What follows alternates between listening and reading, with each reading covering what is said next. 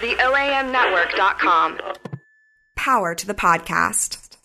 You guys want to take a Mensa test? Just for shits and giggles? Do they cost money? I'm sure they cost money. I think they...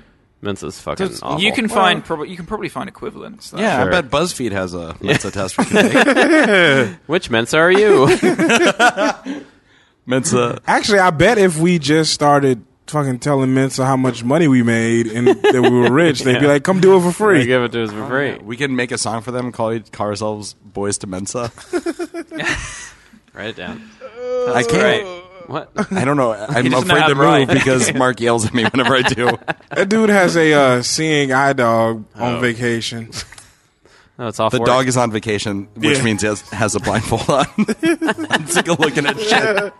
He's letting the human lead it around. I'm so Why tired don't of you take me somewhere?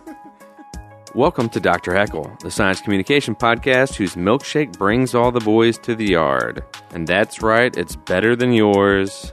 Damn right, it's better than yours. On today's episode, the genetics of lactose intolerance, a new class of antibiotics, and why it's not smart to attach batteries to your head. Welcome to Dr. Heckle, the science communication podcast that is still searching for the missing link between Mitch McConnell and a turtle.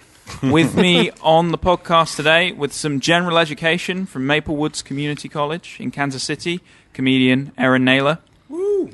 With a few courses in history and pre-law at Southeastern Louisiana University, comedian Dante Powell. Woo again. And also not finishing accounting at Marshalltown Community College, our first repeat guest and therefore our first true friend of the show, comedian James Doyle. Oh my God! First repeat. Suck that, Gideon and Patrick. Welcome, all of you. Still haven't finished Thanks those for courses. having us. So tell us a little bit about what brings you to Memphis and what you're currently doing as comedians right this second, this month. We're here on tour as part of the Milk Boys Cometh. The Milk Boys, of course, being our group name, a moniker we came up with because we are dumb. And We like milk. Well, we do. I like chocolate milk. Nothing wrong with milk. But yeah, we are coming through doing some shows. Last night we did Dirty Movies, I believe, and then tonight we're doing Drafts and Laughs or Laughs and Drafts. Great show. Or something like that. And James got us hooked up with Will, who hooked us up with some shows, and now we're here performing. Fantastic. How long is your tour? 17 days. Yeah, but true. there's like 18 or 19 shows. Yeah. That's pretty Or wait, no, there's less because we have 2 off days. Yeah, we got It's 2 off days. About 17 shows. Yeah. sweet. How often do you manage to get out and do a run? Well, this is my second time doing anything over 2 weeks. Oh, nice. Yeah, this is my first time doing anything over a week. Yes. And how's it been for you? Has it been a fun trip so far? It has been surprisingly fun. Like, Yeah. you expect to go in and you're like, okay, when are we going to get to the part where we bump heads and fight and want to punch each other? But it's been really chill. Yeah, it's gone by real quick. Yeah. Time flies when you're jerking off a lot in the car. So, Or Winslow's apartment. I just want to Winslow, if say, you're I listening. haven't jerked off at all this entire Dante tour. hasn't jerked off at all. I don't know what is happening. He's a man of the cloth. I'm not He forgot quite a his man cloth. of the cloth, but I do love Jesus, and Well, I think it's terrible that you guys are desecrating You just the forgot your sanctuary. cloth in Des Moines that you jerked off in. That's why. You're desecrating that temple he gave you. He didn't give me a temple. Your body is a temple, Aaron, so don't desecrate it with Oh, yeah, we're also nastiness. getting tattoos eventually. Maybe. If you know anyone who gives free tattoos, we'll take them. Ironically, there's a show later tonight which is giving out, as a prize, 2 hours of free tattooing. No shit. Yeah. Ah, fuck. So you'll probably have to go there. And Yeah. will the tattoos be milk-related? Yes. Yeah. Yeah. We've got a logo that our buddy Dave Lasso made. Hey, It's, Dave. hi, Dave. It is a milk space shuttle. It's a milk shuttle, I guess. Oh, yeah, I've seen the... Yeah. My milk shuttle brings all the boys to the earth. Now, whilst you go by that name, do you actually drink a lot of milk? How many cups a day? I'm a fan of milk. I've drank milk regularly. If you could put a number though on the cups a day of milk. 0 point some. I don't drink at least a cup of milk a day. I'm not gonna lie. I drink a lot of chocolate milk, but I like expensive chocolate milk. I like Fairlife, so it's $4 a 56 ounce bottle, and because of that, I I just don't buy a lot of it. So I'll get one and then it's gone real fast. So you are below 1 cup a day, you think? I would think so, yeah. You know that thing where you drink an entire gallon of milk in a minute or an hour? Yeah. I've probably done that on accident. Okay, so you are I drink above a lot the of mean. milk. You are a Yes. true Milky Boy. Yeah. No Strong question. bones. It's my favorite beverage, hands down. You I don't think- know how much of it I drink just on tour, because it's usually just water and whatever. He's drinking a can of milk right now. I'm drinking a can It's of milk difficult right to now. go to bars and ask specifically for milk. It's not. Yeah. Just so let's be clear about this. It's not difficult. It is not crazy. Hannah Ty, if you end up listening to this, it's not that crazy that someone would go to a bar and ask for milk. Just so you know, someone called me out once. They laughed in my face when I went to a bar and I was like, hey, can I get a chocolate milk? And they still talk about it. You know, we watched Catwoman yesterday. Oh. And Halle Berry went up to the bartender and ordered a White Russian with no alcohol. Yeah. Virgin White Russian. Yeah, just a That's thing just- of cream, heavy cream. She thought it was milk. It's stupid. She was a Catwoman. That's And the then worst part of that movie. Easily. Well, I mean, there's a part where a cat breathes into her mouth and then she becomes a becomes cat. Catwoman. So that's kind of weird. Everybody should watch that movie. It's real good. Well, if you do drink a cup of milk a day, Aaron, if you think you do, you will be above the average. A report from the USDA in 2014 shows that Americans drink 37% less milk than they did in 1970. Yeah, It is a crisis. It's bad for you. There's just so much other things It's to not drink very now. good, There's so yeah. many other things to drink. And but you can all happily drink it because there are people that are lactose intolerant. Yeah. Yeah, I'm lactose intolerant, but I still like Fairlife is fairly low in lactose, I believe. So It's like triple that's what you get- pasteurized, isn't it? something like It's that. real, like, Yeah, it's just some legit chill milk. ass Yeah. milk. It's some Fairlife's dope ass good. milk. It's like, you know what, bro? I know you got issues, but I'm not fucking with them. Let me just pass through your system regularly. So, soy milk's also pretty good.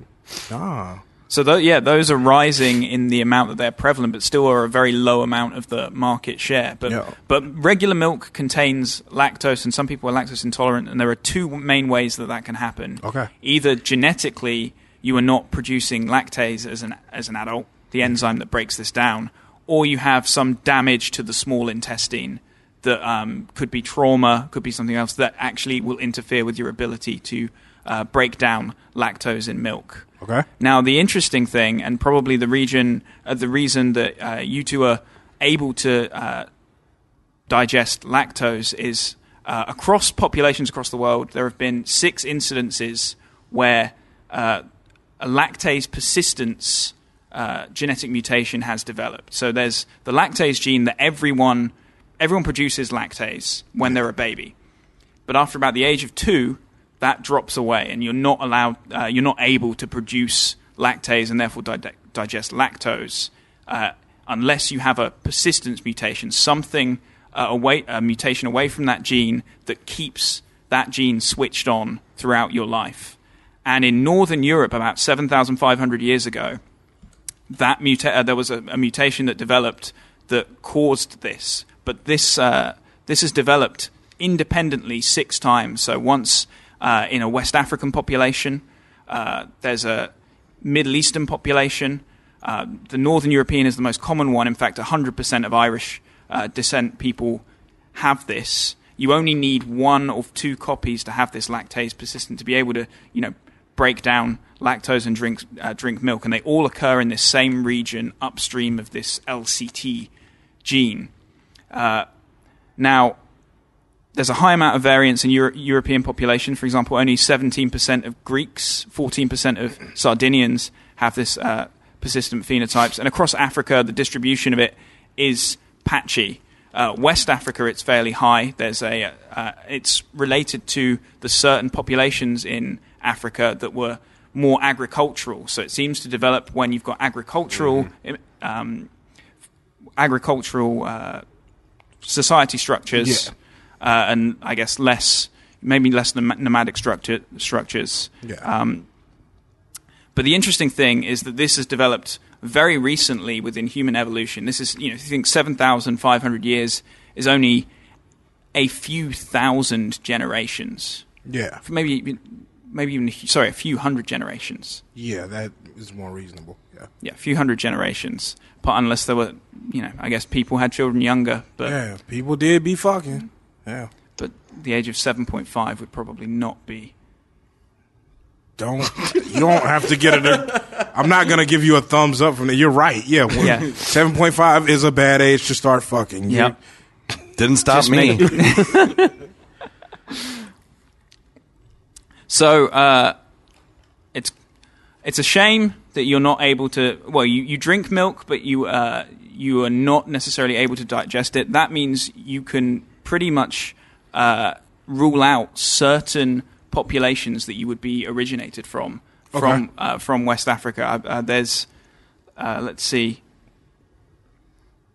the Fulani population in West Africa are ones that specifically have a high prevalence of this. Whereas other areas such as Eastern Africa and Southern Africa, actually, there is not too much of a prevalence. There we go. It's much more patchy. So if you ever decide to do genealogy, that is a good starting place. You'd be like, okay, they're probably not a West African population, probably somewhere else in the region. Whereas you guys, you're definitely Northern European.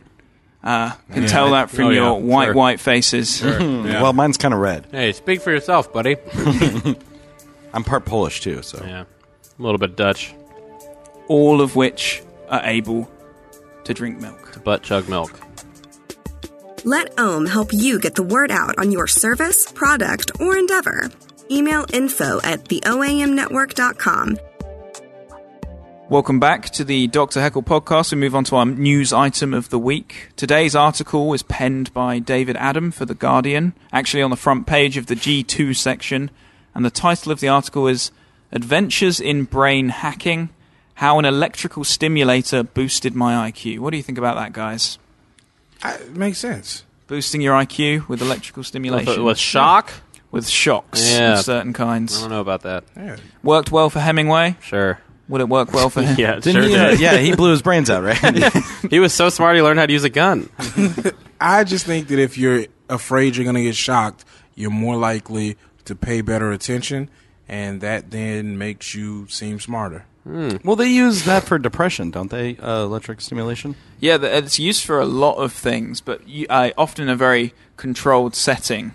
And in fact, we covered on a previous episode a very controlled form of it in which sensors build up a kind of map of when your brain is likely to forget or remember words, and then you receive a stimulation when the system predicts you're likely to forget something. And it's thought that might be useful in Alzheimer's in certain times in the futures. But this guy specifically, he's going on this. He's basically written a book, and he's going on a personal adventure. And he's talking about cognitive enhancement, so the use of smart drugs such as modafinil, which is supposedly taken by many students, both in Britain and I think in the US before tests. But his whole article was about he takes a test for Mensa and finds out that on the spatial awareness section, working out what orientation things are in, he doesn't have a good enough IQ to get into to Mensa. So then decides he's going to take the test a year later, which is what they recommend as your distance between tests, because there's such a thing. If you take the test again and again, you're going to get better at it. And what he was going to do was give himself some electrical stimulation to the temporal lobe. So the side of his head, what he did was he hooked up 2 9-volt batteries, put some wet sponges. Pretty smart.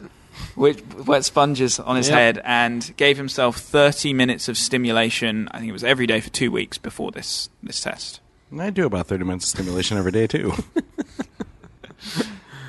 So, what do you think of this guy at this point? I think he sounds like a real goofball. Pretty fucking dumb. He's having a good time. I bet he's like the smartest man in America now. Pretty fucking... Well, it's bad enough that he wants to get into Mensa. God, what a bunch of sad fucks. So it's estimated, just on UK statistics alone, it's estimated that there are about 1 million people with an IQ above 130, which is your qualifying amount to get into Mensa. And yet there are only 21,000 members. that suggests that most smart people realize you don't want to be don't want to be in Mensa. It's so fucking I think Donald sad Trump is in Mensa. and lame. I'm sure he's lied about that before. I doubt. I trust him. He's the only billionaire in Mensa is probably what he said. Because the other billionaires that have Mensa level IQs have better shit to do and talk about. Jeez, Aaron, why are you so... People in Mensa are fucking idiots. You know what, Aaron? You're such an elitist towards billionaires. It pisses me off. Aaron used to be in Mensa. Yeah. They made a rule about sandals, and he was out. I like this guy. What do you mean I can't wear I think board he's shorts? killing it so far. He's trying something new. He's giving himself a little stimulation, and he's trying to live his best life. And then he goes out and fucking aces He thinks this will make him smarter. Basically, he thinks he'll be able to be better at these, Quicker, smarter, quicker. Here's the thing, though. If it doesn't work, he has to tell people that for a year he put sponges up to his temples He and did it for shocked them 2 with weeks. Oh, I thought it was a year. Yeah, he waited a year before doing the test again, but then right beforehand...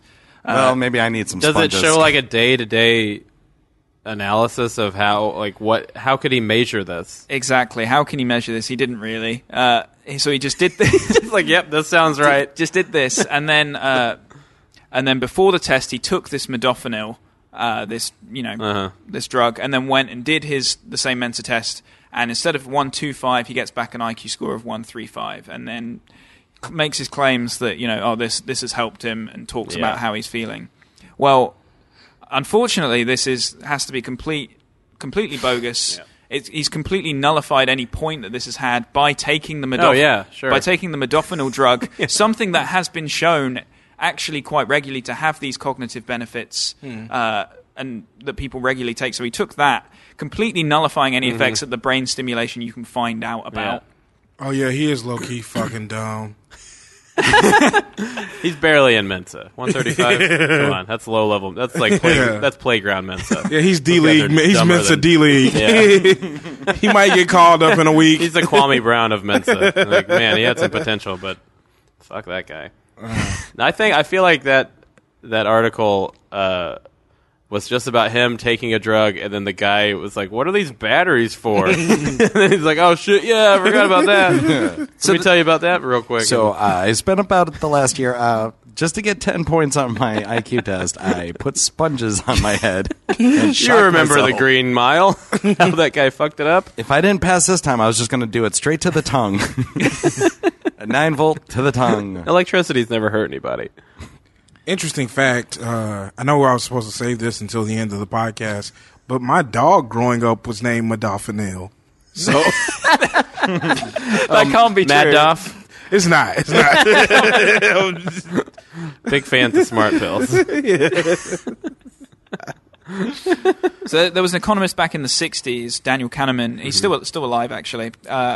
And he was basically doing research into Israeli fighter pilots and whether positive reinforcement was beneficial. He was convinced positive reinforcement was beneficial, but the higher ups in the military were saying no. You have to be hard on them. You have to be very critical, shout them down, because when we do that to them, when we remonstrate them, next time they perform better. Mm-hmm. And what he actually showed was that is a complete fallacy, because when someone has performed bad enough for you to remonstrate them, they're actually performing far worse than their average performance. Anytime someone is doing a task, their performance on a given time is going to fall within a range around their average. Yeah. Mm-hmm. So if you praise someone for doing well when they've likely done better than the average, next time their performance is going to regress back to their mean performance, and they're going to perform worse. Whereas someone who's done badly, you say, "Why the fuck did you do so badly? You got to get your shit together." Then the next time they perform better, and they're like, "Aha, it's because I said that." Yeah. But it's so actually, this study may have an element of that. He only did this study with the electrical brain stimulation because he didn't get into Mensa the first time, but he still is intelligent enough to get a decent score. So therefore, if he's intelligent enough to get into Mensa, maybe he's just doing himself down. He's like, I performed badly, let me shock my brain. Aha, I performed better, therefore it worked. And again, it could just be another fallacy. There are too many problems with the way he's done this, not even a study, with just the way he's written this article. And therefore, the whole book he's written about it. I'd have to read it, but if this is the crux of the book, then there is really not too much to go on. Yeah. But also to increase the worryingness of what this guy is doing, the study that he based this all on, it was a scientific report. It was an actually published study, but whilst they found that the participants involved in this, where they stimulated them with an electrical current, did improve the participants' performance on certain tasks, they actually found that on a number of other tasks, that the electrical currents had impaired their working memory. So it improved their abilities to do certain cognitive tasks, but impaired their memory. Because, if you think about it, there's nothing that scientific about putting batteries together, putting sponges on your head, and just sending a pulse at any time. Anyone who actually does deep brain stimulation does it in a far more targeted manner. In fact, people are moving towards extremely targeted therapies that will only switch on for a fraction of a second, stimulating certain regions of the brain for certain purposes. Attaching batteries to your head is not advisable in any way. Pretty fucking cool, though. Yeah, I like it. And the fact that he is able to basically provide an advert for that in a national newspaper is pretty worrying. So does it end with them saying that's the only way he can orgasm now? I feel like that's what we're getting to. Another thing is, you said it improved after they'd done the electric shock. It improved their ability to do stuff, right? Yeah. Yeah, because they don't want to be shocked again. It's like Pavlovian, isn't it? Yeah. There is a potential for that, and a lot of studies that involve deep REM stimulation, they have to do random area stimulations in other participants to make sure it's not just the fact that they're getting shocked, because that will increase your alertness. Ooh. How do I sign up for that? I want you to shock me, and I don't want to get smarter. You just get taken onto the trial, and then it's random. Like, you don't know if you're being shocked in the right place or not. You just got to hope. Well, now I know. But the fact is, whilst he waited a year before repeating the test, he still would have had some knowledge of what the test was made up of that could have improved his performance. How many more questions did he get right for this 10-point increase? It won't necessarily be that many. Was it the drug? Probably. That's probably what did something. But we don't know, because he changed two variables. Was it the batteries on his head alone? We don't know. Probably not. The fact is that whilst he was very enthusiastic, you're better off, if you want to improve your cognition by doing deep brain stimulation, to enroll yourself in a proper clinical trial. Let the actual academics deal with how to best improve cognition, and don't make yourself into a working model of the Green Mile. Yeah. And for that... Just a remix to Cognition, hot and fresh out the kitchen. You familiar with R. Kelly? I am familiar with the man who likes to urinate on children. Yeah. And marry small That's all children. he's ever done. That and the remix to Ignition. I thought it was Cognition. It was just for this. I thought Ignition? I think you're right, though. I think, this is the one time that, that there are people smarter than you who are capable of figuring this shit out, but you're like, this dude is smart enough to be like, I know how to shock myself and try to keep up with the results, but I'm not also smart enough to ruin this entire thing by taking medicine. And then I'm also smart enough to try this on myself, but dumb enough to not go out and find professionals who are already doing actual studies on this and use them.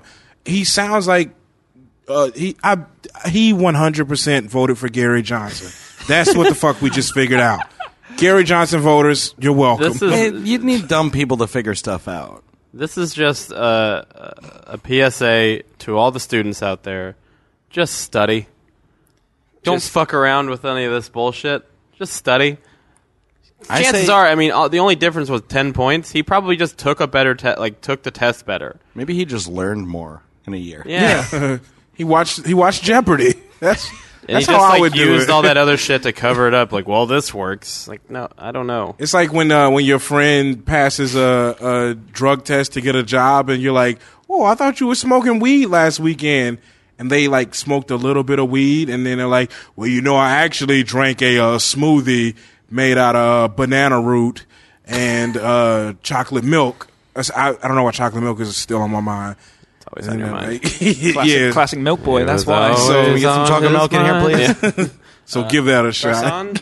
Spray us with that milk, please. That's what it is. It's someone was like, "Oh, hey, I improved my IQ score." One of his friends was like, "How?" And he was like, "Oh shit, I should write a fucking article." And he just had to fill it in. Yeah, this is real fallacious. I think about how many good inventions or innovations were made by just a dumb guy, dumb, just like a guy stabbing the ground and then oil came up or something.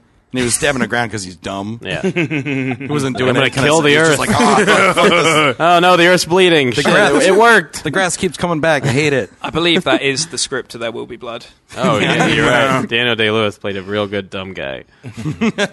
But, despite, how dumb the perceptions are of him from this table, he does have a PhD in chemical He's engineering. very well respected. Oh. He is an editor at the journal Nature, but therefore he should know better than to peddle this kind of science when it could have a damaging effect on the community. Yeah. And for that reason, today, David Adam, we dub you fake news. Fake news, David Adam. I'm looking you up on Twitter right the fuck now. I didn't know this was that kind of podcast. The OAMnetwork.com. All original podcasts released weekly in Memphis, Tennessee. Welcome back to our final section where we take a journal article, explain it to our guests, have them explain it back to us afterwards. Today's article is from the journal Nature Microbiology. The first author is Bradley Hover. The anchor author is Sean Brady from the Laboratory of Genetically Encoded Small Molecules at Rockefeller University. And this... What the heck? You said Hova and then Rockefeller University. Yeah. Jay-Z is Hova. He started Rockefeller Records. I'm going to just... Okay, I'm sorry to interrupt. We're all in Mensa now. Yeah. What's Hova? What is the HOB lane? It's his nickname. He calls himself the God MC. And so Jehovah. Oh. Because he's Jay-Z. It's kind of like Jehovah. I'll take it over Dr. Oh, Jehovah. My God. Okay, that's dumb. Well, that's interesting, but not related to Bradley Hover, who's just a man. Or David Adam. Now, today's article is called Culture-Independent Discovery of Melacidins as Calcium-Dependent Antibiotics with Activity Against Multi-Drug Resistant Gram-Positive Pathogens. What does that mean to you guys? Anytime I hear the word pathogens, I know I'm out of my smart people league.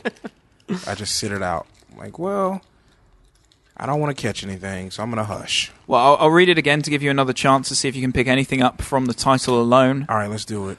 Culture-independent discovery of the melacidins as calcium-dependent antibiotics with activity against multi-drug-resistant gram-positive pathogens. That's a lot to do with milk. How much do you think it has to do with milk? Oh, 50%.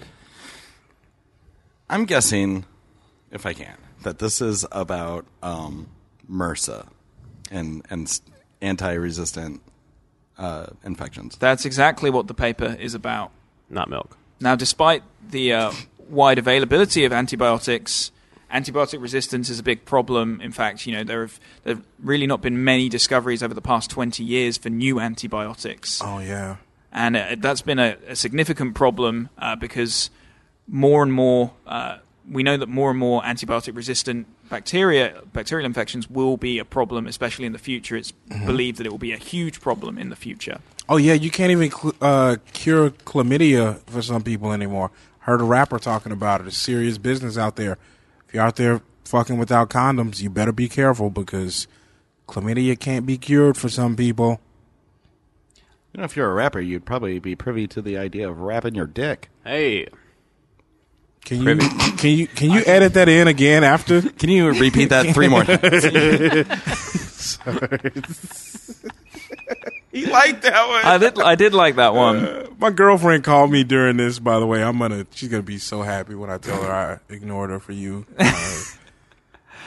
Well, so really, for rappers and people with MRSA alike, a new class of antibiotics would be a great thing to have. Mm-hmm. But the way that people are currently have been trying to make new antibiotics. It's been kind of the same way for 20, 30 plus years. You have certain types of bacterial culture. You try and do certain derivations of what already exists to try and create new antibiotics. Okay. But the advancements that we've now got in sequencing technology allowed this group to take a completely different approach. So what they did is they took soil samples from 2,000 different locations that were both geographically diverse and the climate was diverse. Mm-hmm. So they think that different types of bacteria will be living in these different regions. So they took these 2,000 soil samples and they basically did this giant sequencing of the DNA that they extracted DNA from these soil samples that will just be from a mishmash of all the different bacteria that are out there. And then they basically started to assemble this. They were looking for a biosynthetic gene cluster, this specific area. They're looking for this specific region of DNA that was similar enough that would encompass this region of antibiotic-producing proteins, basically. Okay. Extracted from all of this, and they built up this giant map of working out different clades of different, almost like a family tree of these different sequences that they pulled out of everything. So you maybe you'd be pulling out classical antibiotics, but then building up a family tree based on all of these sequences, and they found a unique class which they called melacidins, for metagenomic acidic lipopeptide antibiotic sidins, and from this clade, from this group, they found two specific compounds, melacidin A, melacidin B, that did not have the usual calcium domain that most other antibiotics have. So they had something different because they found them to be calcium dependent when they put them on a normal Staph aureus bacteria. And they found that they were good at getting rid of this infection, but Staph aureus in the dish. Mm-hmm. But they weren't using that same mechanism that normal antibiotics were using. Yeah.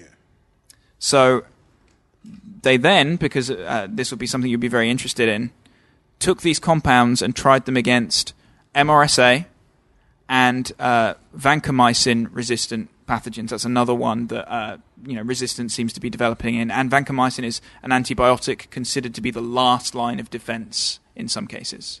So it's the last thing that they have. If that doesn't work, it's kind of game over. Mm-hmm. And they found that it could treat an MRSA-infected skin wound on a rat, and in assays they did to see if resistance was generated to it. They didn't find any resistance being generated to it in the lab as of yet, but by standard assays and procedures. Now, it's probable that some sort of resistance would develop if it was in long-term use, but basically they're saying we didn't find any evidence of that in our first set of experiments. Yeah. Other than growing resistance, what are the side effects of that?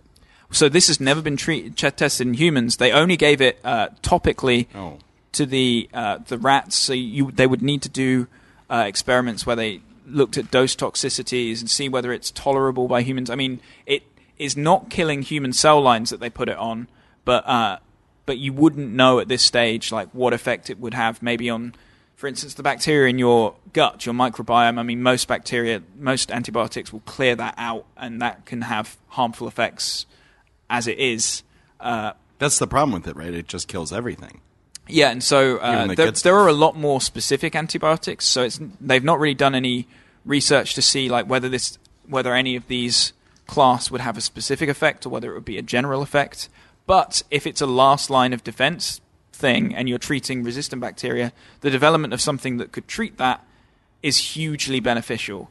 And in theory, it will be rapidly moved forward to human trials because it is something of major significance. So, that is the study. That's what they did. How much did you guys take in, and how much can you spit back to me right now? Okay. I'll give you a quick rundown of what I think I may have figured out. So, antibiotics they hit a 20-year plateau, pretty much. They made them, and then they stopped making new ones. But we're reaching a point where there's enough there's enough stuff out there affecting people that needs to be treated by antibiotics that we need to start working on newer ones. The work is now being done to find newer antibiotics, but the way they're doing it, it also has to be new because we just kind of, like I said, we hit that plateau. So what the study did was it went out and found DNA in 2,000 random places so that we could have a larger bank to draw from. They pulled 2 specific strands of DNA from all of the studies and groupings that they then found were able to treat some issues on a rat that had not been able to be treated before. But the issue with that is you just don't know how that's going to now translate to humans. That's pretty good. Aaron, anything to add? All I could think about was how I used to have MRSA. And I had MRSA on my toe. Really? Yeah, and it sucked. How long did it take to get rid of? It didn't take too long. It was on like the right side of my big toenail, on the big toe. And what they did was they put, I want to say 3 shots in the tip of my toe, which was supposed to hurt, but I'm a tough boy. Didn't hurt, didn't feel anything, actually. She was like, "You're pretty cool." I was like, "Yeah, I know." Give me this for free. And then she like cut both ends of the toenail for some reason. It was only on the one end, like the inner, on the inside of the toe. But she cut off both ends. Now I can't like feel my toenail. It's weird. I can't feel the tip of my toe. So got rid of some nerves on my left foot. Or something. Yeah, Did they kill the nail bed too? No, they didn't kill. I think it was either that or they cut off an end, like both ends, and they just cut off the ends. Yeah, I used to have ingrown toenails all the time, and they used to do that same thing to me. Yeah, it was 4 shots though. I was a little bit tougher. Sure, it was gross. My mom, we think my mom brought it home from the hospital because that was when there was like an outbreak of E. coli in lettuce 5 or 6 years ago, and she got E. coli. Oof. And she came back from the hospital, and I was just walking around bare feet in the house, and I had a sore on my toe, and it got in there and infected it. Oof. That's all I could think about. It's like, oh, that was pretty cool. My mom used to bring me toys. Yeah. And stuff. That's crazy. Your mom brought you MRSA. No, I'm kidding. My mom never got me toys. And anything to add? Well, I have a question. Yeah. Of course, we have now the last line of defense, that drug. Is that going to become now the new like penicillin or something? Is that ultimately going to be the thing that we use now in 10, 15 years? It may be something that is used regularly in 10, 15 years. The problem would be the same problem that's been happening with all of the other antibiotics, which is overuse of antibiotics. You give antibiotics for anything. You walk into the doctor's office with almost any problem. They'll send you out with antibiotics because it's easier for them to deal with than to actually get to the source of the problem. And patients are a problem in this way because they always want to walk away feeling like they've gotten something or like that something's being done. Whereas actually with most small problems, they're sending them away with antibiotics because they're sending them away because it's not a problem at all. So overuse is a big problem because that will lead to resistance. Now, this particular class of antibiotics attacks a different part of the bacterial cell wall or a different part of the whole chain of events or processes that antibiotics interfere with, which is why it potentially has a benefit over these other antibiotics where they've evolved a way around attacking that specific portion of the bacterial cell wall. And so it may be that resistance is generated to this, but having another medicine that has a different form of attack is always going to be beneficial. Of course, yeah. All right. Well, thank you guys. I think you did a good job taking everything in, throwing your perspectives on it, and also throwing some information back at me. But the final thing I'm going to ask, as we do for all our guests, is whether you have a fact for us today, whether you have anything, any knowledge to spread over here onto your guest, onto your host. All right. I think I got something. In the early 1900s, Tesla and Edison were fighting for electric dominance. And Tesla had AC, and Edison was developing DC. And Edison, to prove that alternating current was bad, electrocuted an elephant in front of people. Oh, man. And there's a video of it, too. Like, the feet start burning. It's awful. There's a... it was a circus elephant, too. Yeah, there's an episode of Bob's Burgers that talked about it. Oh. AC won out in the end, right? That's the... Well, I mean, you could say that. I mean, that's what we use everywhere, but we also can't drive anywhere without DC. With I mean, we are a world that needs both DC and AC. Yeah. Anytime we lose power at a hospital, we convert to DC, and all the red. Well, I mean, we need generators and stuff like that. So, I mean, if we relied completely on AC, and we kind of do in America, so it would be easier for a terrorist attack to take out somewhere, and America could be out for 7 to 10 years without electricity. Kind of what we're seeing in Puerto Rico right now. Oh man, that's scary. It is scary. But from what's happened in Puerto Rico, I can guarantee that the administration will deal with any power outage affecting the United States very, very quickly and efficiently. Mm-hmm. That's absolutely. In the white parts, yeah. In the good parts, yeah. Aaron, do you have a fact for us today? I like baseball a lot, and that's not the fact. Baseball is the best. One of my favorite little things about baseball is we all know who Mike Trout is. Mm-hmm. Yes. He's the best baseball player in baseball, and probably the best one in like 50 years. He was drafted by the Anaheim Angels. I guess they're the LA Angels now. I think 25th overall in the first round out of New Jersey. He wasn't even the Angels' first pick in the first round. Randall Grichuk, an outfielder from wherever the fuck, was picked the pick right before Mike Trout because the Angels had 2 picks in a row. And the reason Mike Trout wasn't picked was because he played in New Jersey and they didn't have winter ball. Huh. And now Randall Grichuk he was traded to St. Louis, sucked for a couple of years, and now I think he's traded to Toronto this past offseason to be like a 4th outfielder. And Mike Trout's the best baseball player since like Mickey Mantle. So, what would that make you say about the draft picking system? Like, I think it's flawed because you don't obviously scouting is really old school shit. Like people just if you play baseball in somewhere like New Jersey, you're not going to get looked at as much because the scouts know they think they know that you're not worth a shit. Really? Because you can't play all year round. But there are traveling teams that I'm sure Mike Trout played on, but they just didn't know. Right. So because you would imagine anyone like really seriously going after baseball to a high level would find a way, wouldn't be stopped by winter. Yeah. Yep. And I want to say Randall Grichuk was like played in Arizona or Florida or something. Usually they're from somewhere like that, California. Interesting. But yeah, I like it. Dante, do you have a fact for me today? Got a couple facts. Fact 1, there is a beautiful dog outside the studio. That is first. That is a confirmed fact. There's been a lot of dogs. A lot of dogs. There have been. Dog-friendly town. I want to do some facts about my hometown, Bernice, Louisiana. I grew up there. I'm from there. The reason I am the way I am is because of that town. It's a town of, as of the 2000 census, 1,809 people. And we have a bunch of famous people from there.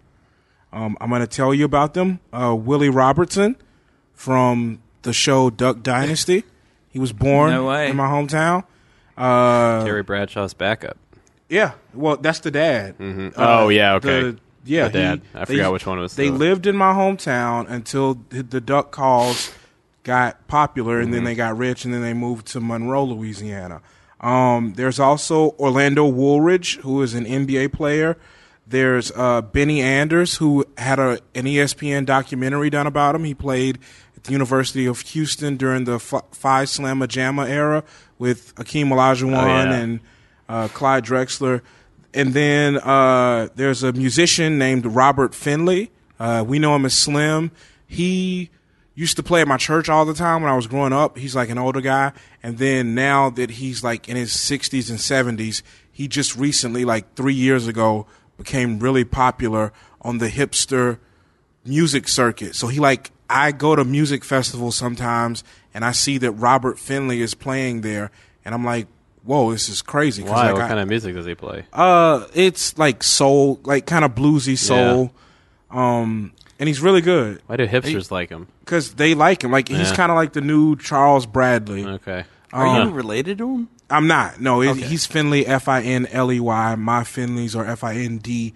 Yeah. And then probably the most notable person from my hometown is NBA Hall of Famer Willis Reed, who played for the Knicks. Here's another interesting fact. Our town borders a town in Louisiana called Summerfield, which is home to NBA Hall of Famer Karl Malone. Shit. The mailman. Yeah. I grew up in a town that is like so crazy. That is a high rate per capita of famous people. It is. NBA Hall of Famers. That's nuts. Yeah, it is. Two from like towns that border one another with population. Like the total population of my town plus Summerfield is like less than 2,000 people, and you got those two dudes that came from there. Did you know there's a comedian in Ames whose name is Karl Malone? And I, on the street, said, "Oh, the mailman." And then he said, "Why the fuck does everyone keep saying that?" Oh, no, that's too bad. He didn't know. No, I don't know. I don't know if he didn't know. How the fuck did he grow up? I left because I was very scared. Oh, man, what an idiot. So, Carl with a K. To let you know, next month on our Drafts and Laughs show that you're performing on tonight, we have comedian James Doyle from Dallas, Texas. Oh, I need to find that guy. I need to talk to him about some shit. All right, well, thank you so much for doing the show. Finally, I'll let you plug anything you've got going on. As comedians, where can we find you on social media, etc.? You can find me on Twitter. I'm at James Yo Doyle, but I don't use Twitter. You can find me on Instagram at Yo Doyle. You can see pictures of my butt. Also, Dante and I run a show in Des Moines, Iowa, every last Thursday of the month called Panic at the Basement. Nice. Aaron was on it. He sucked big.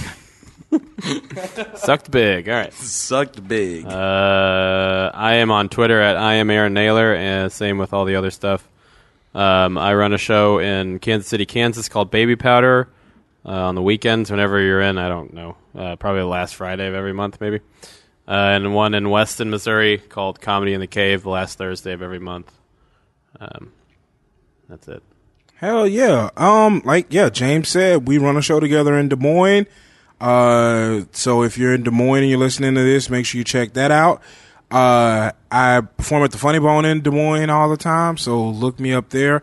I also am on Twitter at Dante Powell. I tweet heat. I actually have really amazing tweets, but I only tweet during real nigga hours, so late at night.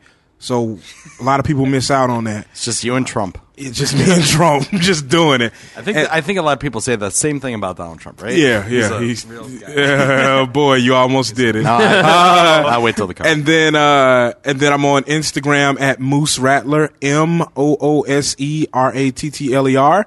And then I am on Facebook. Just look me up, Dante Powell. I still haven't reached 5,000 friends, so do that. Hit me up. Oh, also, I'm at Floodwater Comedy Festival the first week in March, and I'm at the Burning Bridges Festival in Pittsburgh, Pennsylvania, April 12th through 14th. If anybody out there listens to this, if you don't, then I'm just stunting on your punk ass.